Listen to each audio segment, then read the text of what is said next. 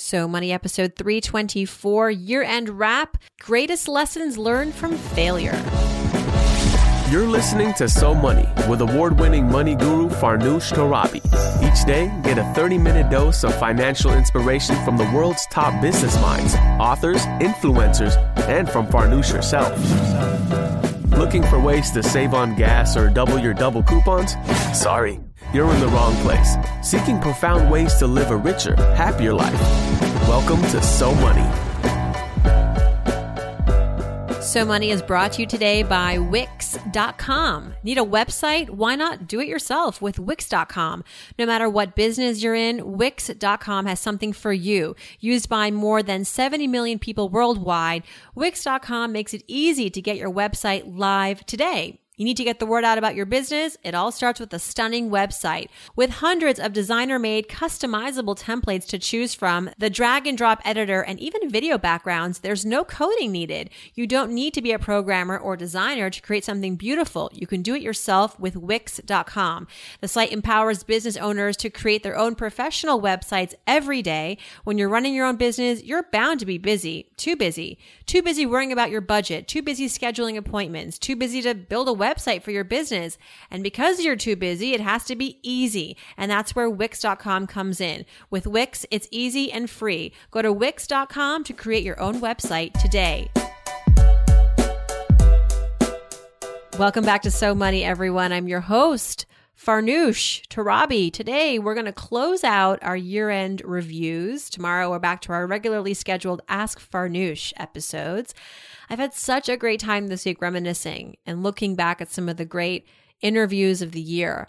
Now, before we jump into today's theme of the greatest lessons learned from failure, I want to wish you all a happy So Money New Year, filled with health, wealth, and success. I hope that you've all had a great time celebrating today, tonight. I'll be having an early celebration at home. Some families in my building are getting together and doing a potluck on the second floor, which is our common space, and we'll be joining in on the fun there. So the kids can run around and the parents can have some adult beverages as we need it.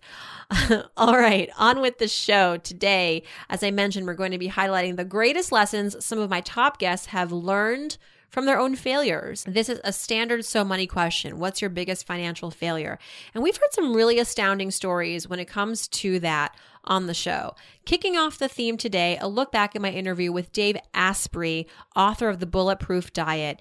This man lost $6 million at a very young age. I mean, can you even imagine accumulating that much money at a young age, but then losing it? That's Dave Asprey. Take a listen. Very, very, very cool. Okay, money memories, Dave. Let's talk about an experience that you had perhaps in your childhood, perhaps more recent, that was very influential in how now you think about money and manage your financial life. Take us there.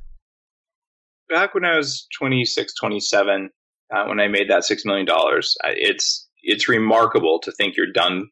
Like you can do whatever you want to do for the rest of your life, and then to lose that. So it's actually really traumatic. Even the WHO list of traumas says, losing masses of money like that is like losing a family member in terms of the psychological stress you go through. And I remember back then that when I had $6 million on paper and some substantial amount in the bank, that I thought, I'll be done when I make 10. And I know when I would have got to 10, I would have been at 20.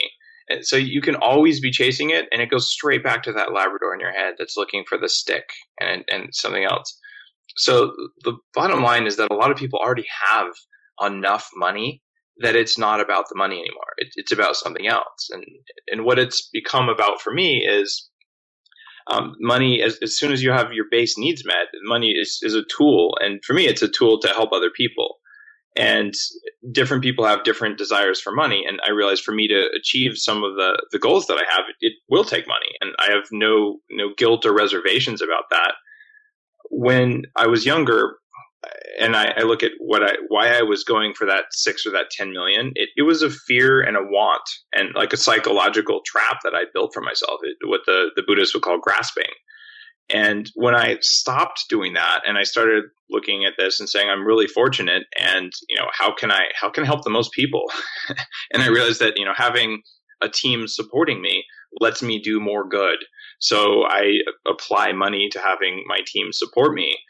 And that has been really transformative, and it's helped accelerate what I do with Bulletproof a lot. It's helped me reach more people, and I get messages every day from people who lost a bunch of weight or their brains work again and things like that. And I think that helps make the world I live in and the world my kids are going to grow up in a better place.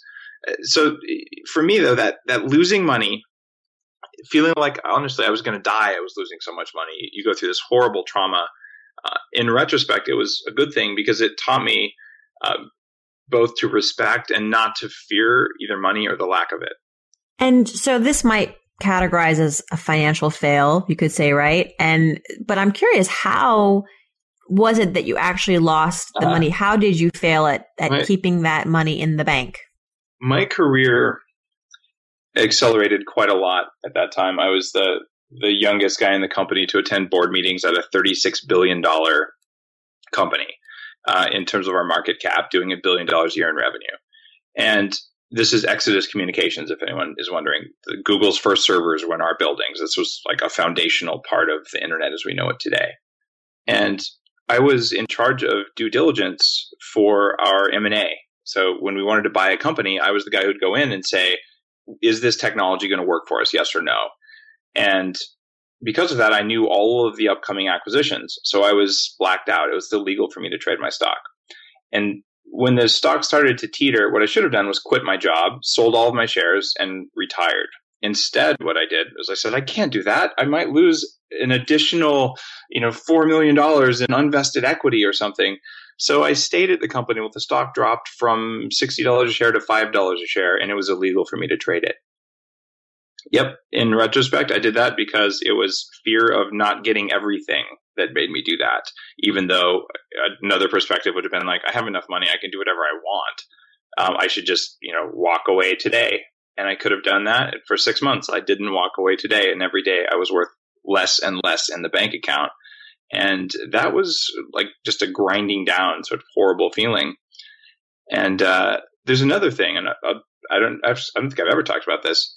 I was with some online broker, and this is going back 15 years. Online brokers still use paper statements and stuff. And it was a very cutting edge one that let me do options and all this stuff. And the reports from them, I'm like, I have a couple $100,000 there, so at least I have like enough to take care of basics. There was a margin on that account that I didn't even know about because I wasn't managing this stuff tightly. And because I was too stubborn and fearful to hire someone to help me manage it, that the margin that I didn't even know I was using consumed most of the account before I noticed, which was sort of like my safety net went away because I wasn't paying attention to it. And today, the advice that translates to is hire a professional to pay attention to the stuff that you're not paying attention to. So that's why I have a CPA. A lot of people don't have a CPA. They don't have good financial guidance. They sort of do their stuff themselves. My perspective is that I don't love that, and it's not a unique value that I have. So I pay someone to do it, and whether they do it better than me or not quite as good as I would do it, I don't have to think about it anymore. And that frees me up to create something new. And how did you determine who would be your CPA? Did you go through a long list? Did you interview thoroughly? I didn't interview well enough, and it actually took me quite a while, probably 3 or 4 tries before I found a team that I wanted to work with. And when I say a team, it's a small office kind of thing. But it's a risk. I've had some over the years who probably cost me a substantial amount of money because I didn't choose well. And that's also a fear that I had was, I can't trust anyone with this. But if you don't find people that you can trust, then you may have trust issues, or you may just not know how to hire competent people. That is episode 11 with Dave Asprey. Now, we're going to take a look back at my interview with Natalie Jill. She is also in the health space, a fitness entrepreneur. I interviewed her back on episode 172. This woman has an incredible, incredible story. She lost a tremendous amount of money following her divorce. She was $1 million in debt and had many obstacles to overcome, including her own weight challenges.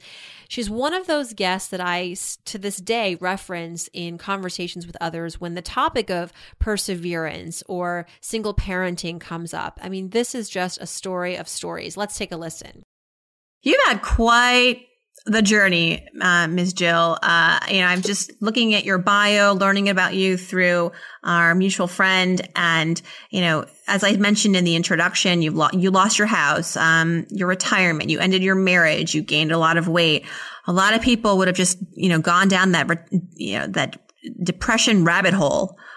How did you find the emotional willpower to just say, you know what, I'm better than this. I can do better than this. I will see the other side of this. What was that moment? Because was it just a moment, or were there moments? First, I want to say I'm just like everybody else. So I'm not some superhero that just, doesn't deal with depression or rock bottom or bad situations. I found myself really falling down, as you called it, the rabbit hole. For about a year, it was gradually declining. And it was really weird because it was a time in my life where I was supposed to be, by everybody else's measures, super happy. I had this great job. I had what looked like this really nice house and happy marriage, the 2 dogs, the picket fence, the whole, 9 yards. And I'm pregnant with my first daughter, and I'd always wanted a baby. So from the outside, looking in, people thought I was very happy. And I was conflicted because I thought I should be. I thought, what's wrong with me? I have everything I thought I wanted. But I was being torn up inside because there was a lot of secrets people did not know about me, because I was in that world that so many get caught up in, of trying to be that perfect person. You don't want to let people know you don't have it together. And what I mean by that is I had a lot of financial stress going on. We had definitely fallen into the biting off way more than we could have chewed. I was in an unhappy marriage. We were both unhappy, fighting all the time. You add the pregnancy hormones on top of it. I was not motivated with my job all of a sudden. It just started, I started feeling trapped, that I had this life everyone else wanted me to live and I wasn't happy. So it started there. And then what happened was during my pregnancy, obviously turning to comfort foods, gaining a lot of weight, not doing my regular workout stuff, which is all normal stuff when you're pregnant. A lot of people say, well, I went through that too. But I started to become this person I didn't recognize. Just more of a lazy, I describe it, just depressed, didn't want to get out of bed, just wanted to eat all the time, comfort food, didn't want to move, fighting with my husband at the time. So when my daughter was born, everything just kind of came crashing down. One, we filed for divorce. We didn't have a choice. We had to. It was just not going to be a healthy environment to stay married, for my daughter. And we both agreed on that. And I had never experienced in my life this financial stress. And when I say financial stress, I know a lot of people say, oh, but you had the house, the cars, whatever.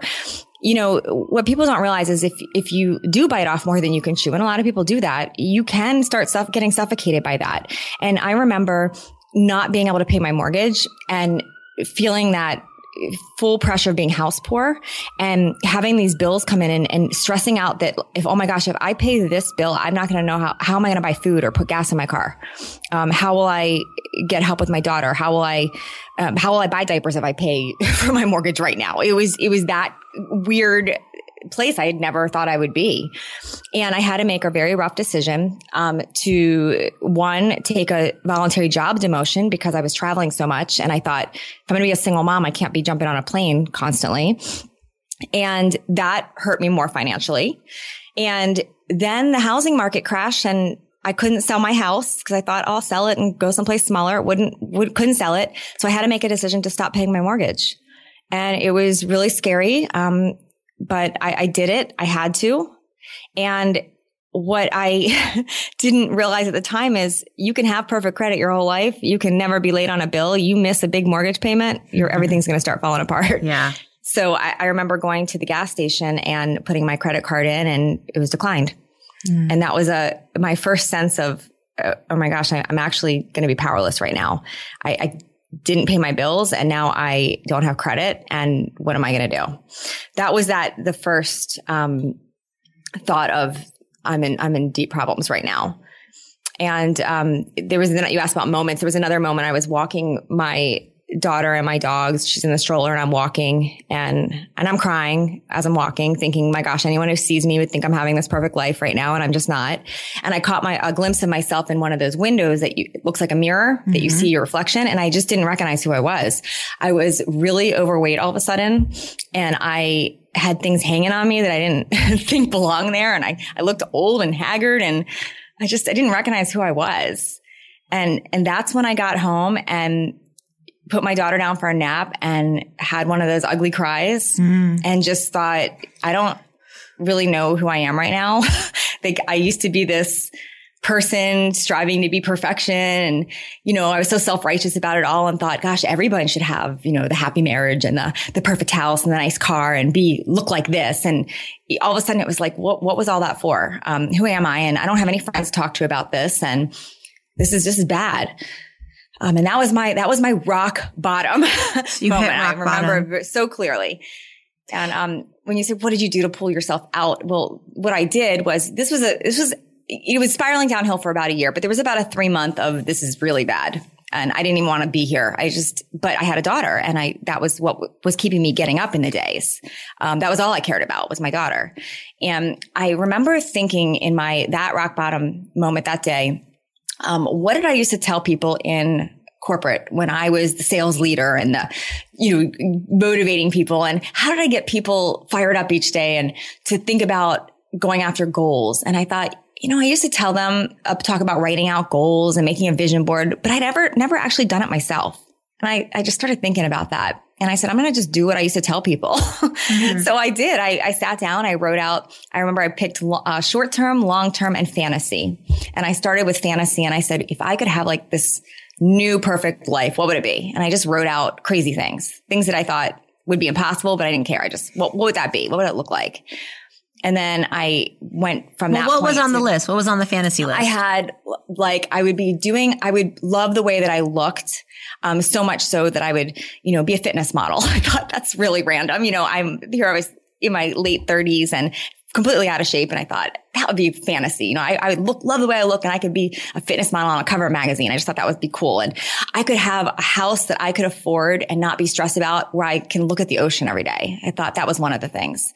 And then I thought I could be in a really happy relationship again. And this person would love my daughter. And then I said, I would want to know that I made $1 million that I made on my own, that is not, not something I had to do for somebody else. It was something I created and did. That was a fantasy, $1 million, and that I would have no debt, and I listed things like that. And I put pictures of happy couples, happy mom and daughter, this ocean view. I put $1 million picture, and I still have this vision board picture. I still have the vision board. I wrote all this on the goals, and then I started making a vision board. I said, okay, if I'm not living this right now, I need to look at it every day. So, and I want to know it's possible. So I started tearing out of magazines all of these little images and made a vision board. And I put that up on my wall so I could see it every single day. And that's how I started. And then what were the steps that you took? So I get the vision board. I'm a big fan of visualization. Mm-hmm. It's a huge way to motivate yourself and keep you focused. But mm-hmm. then what was the first thing that you actually did that moved the needle in a material way? Sure. What moved the needle was when I wrote down those goals, I started with the fantasy and made the vision board, but then I made long term, and I said, okay, if these were going to be a possibility, what would have to happen in the next year? That was my long term. What would need to happen in the next year? And I listed things like, I didn't say how I would do it, but I just listed, I'd have to get in shape. That was first. Mm-hmm. I'd have to somehow, find an affordable house. I just started listing what would have to happen. I listed that. And then I broke it down to day to day, and I tried to detach myself from the long term and fantasy with that point. I said, if I were going to just do 3 things every day, 3 things that would move me in the direction of those things, what would they be? I just wanted to list a list of 30 things I could do that if I pulled 3 of those every day, it would get me towards the goal. And I wrote things like they were very, very, they were specific, but they were not too specific that they wouldn't happen. I said things like, I'm going to drink more water. I'm going to move my body every day. I wrote things like, I didn't say anything I wouldn't do. I didn't say things like, I'm not going to eat sugar or fat. I said things like what I was going to add. I'm going to eat, 7 fruits and vegetables every day. I'm going to read every day a little bit more about the best nutrition. I added all these little things that I could add every day. I'm going to wake up and actually get dressed, not just be in my pajamas all day. I just listed things like that. Love that story, right? Natalie Jill, complete poster woman for triumphance, perseverance, and hard work. I find that what she did to get herself out of the debt and of the depression was so liberating to hear. She really overcame this mess all by herself, and look at her now, in the best shape of her life, leading a very successful business. Next up, let's talk about failure with Ramit Sethi. He's a good friend, one of my mentors. He's the author of the New York Times bestseller, I Will Teach You to Be Rich. This is episode 85, Ramit's mistake that cost him 6 figures. What would you say is your number one financial failure? What happened? What went wrong? And how did you overcome it? I think the failures I think failures are very consistent, actually. If you're trying to do new things, you're going to fail a lot. In fact, I have a tag in my Gmail account called failures. And my belief is if I'm not adding something to that folder every so often, then I'm not trying hard enough. The first financial failure that I can remember was, speaking of scholarships, the first scholarship check I got was for $2,000. I believe it was $2,000 or $5,000. And they wrote that check to me, directly to me. They sent me a check. That's a lot of money for a 17-year-old. And, it's 1999, 2000, stock market is on fire. What do? I turn around and take that money and invest it straight in the stock market. And I lost half of it almost overnight. I still remember some of the stocks I invested in. Excite at Home, bankrupt. JDSU, bankrupt. And I mean, first of all, investing in stocks isn't even what most individual investors should do. So what the hell was I doing? I lost that money and I said, all right, I better learn how money works. But the failures have only gotten bigger. Just 2 years ago, we made a bad technology decision for my business, and it cost us $100,000. That was the price of the contract. Wow. We didn't even use the software once, but we had already signed the contract. And I said, I tried to be nice. Hey guys, can you just refund our money? They're like, sorry, no. And that was a $100,000 mistake. So, I try to minimize mistakes, but I also recognize that as you grow and as you're trying new things, sometimes mistakes are inevitable. That's okay as long as you're not bringing the whole company or bringing your own personal, fortune down with it. Mm. I would have still gone crazy and bat crazy with that company. I would have been like, give me my money. I mean, know what? You know what the crazy thing was? Yeah. There was nobody to blame but myself. I had put someone in charge of it. I hadn't done correct oversight of his work. And of course, I fired him immediately, but there was no one else to own up to it except me. And I had to laugh because what else are you going to do? I signed the contract. The company is technically right. Of course, it would have been nice for them to give me my money back, but it's business. Right. And I said, guess what? I'll never make that mistake again. So I think my friend said it very well. He said, I don't mind making a mistake once, but I will never make it twice. I love the idea that Ramit has to visualize our failures, put them in a folder, in an email. I mean, you don't want to harp on your failures, but you do want to remember the lesson so that it doesn't happen again, right? And as he says, it's a sign of working harder. Now we're going to end our year-end wrap with how we started the year with my first guest, Tony Robbins. He shares some important advice with listeners on overcoming your fears and dealing with failure. And I had asked listeners for their questions going into the show. Let's take a listen. So what you have to do is you have to be honest with yourself about what's happening. You're really afraid to fail. That's just the truth. We all are. It's human nature. We're afraid that, as long as I keep talking about the future, it's an exciting future. But what if I commit to it and it doesn't work? And now I got to deal with the deepest fear all human beings have. I'm not enough. And if I'm not enough, the deeper fear is that I'm not worth loving. I mean, that's what we connect unconsciously as human beings. And so what you have to do is got to say together, you know what we're going to do? If I'm going to try and make the perfect decision, I'll never make a decision. The most successful leaders on earth, you are a leader if you can make decisions, because so few people do in this world today. People spread their preferences. They talk about what they want. They skate on the surface. They don't go deep and master anything. If you decide, I'm going to make the tough decisions, then you're going to be an effective leader. And the first tough decision is, in order to do something, I got to give up other things. I got to pick one thing. It's not going to be perfect, but I'm going to make it perfect. I got to pick something that I'm driven by. And if you don't know what it is, you got to pick one thing and go full towards at it. You got to give it its time. You got to say, I'm going to spend the next 18 months doing this. If I find out I'm wrong, I'm going to find out quicker than I spend the next 18 months still looking at 15 opportunities. So I think the bottom line is You got to face your fear. And the way to do that often is turn fear on itself. And you say in your book, let your disappointments drive you to find new answers. I highlighted that and I have it stuck on my wall now. That's awesome. And now Ray wants to know, what is the best way to deal with your own fear of failure after a bankruptcy or other financial disaster? And I picked this question because I think a lot of Americans are still suffering the aftermath of the great financial crash of 2008, 2009. And so what do you say to these people who feel still financially fragile and vulnerable? Well, I'd say to somebody of that nature that, again, you have two choices. You can do nothing, and then we know what's going to happen. You've already failed because you're not going to earn your way to a financial future. You're only going to do it by taking earnings and converting yourself into an owner, into an investor, or building a business, right? That's the only ways you're really going to be able to do this. So I don't care what you've been through. It sounds horrible, but I've been through it as well. I mean, I've had bigger fish to fry. Somebody comes to me and says, you have a tumor in your brain, you may die. You know, I buried 4 parents, 3 fathers and a mother. I've been through so many things that, quite frankly, we need to stop talking about the story of what we've been through, and we got to focus on what it is we're going to create. Because anybody who really does go through extreme stress and really deals with it and just stops telling the story about it, an interesting thing happens. Keep telling the story. Every time you tell the story, you feel the fear again. But you go, this happened one time, you don't talk about it anymore, and you just focus on what you want to deliver, the game changes. And here's what happens when you make it through extreme stress. And by the way, everybody's going to go through it. Everyone's going to lose a family member. Everybody's going to find a time where either you or someone you care about has a significant health challenge. Everyone's going to face some ridiculous financial or job or career challenge. We're all going to face it at some time. Or you're going to have somebody steal something.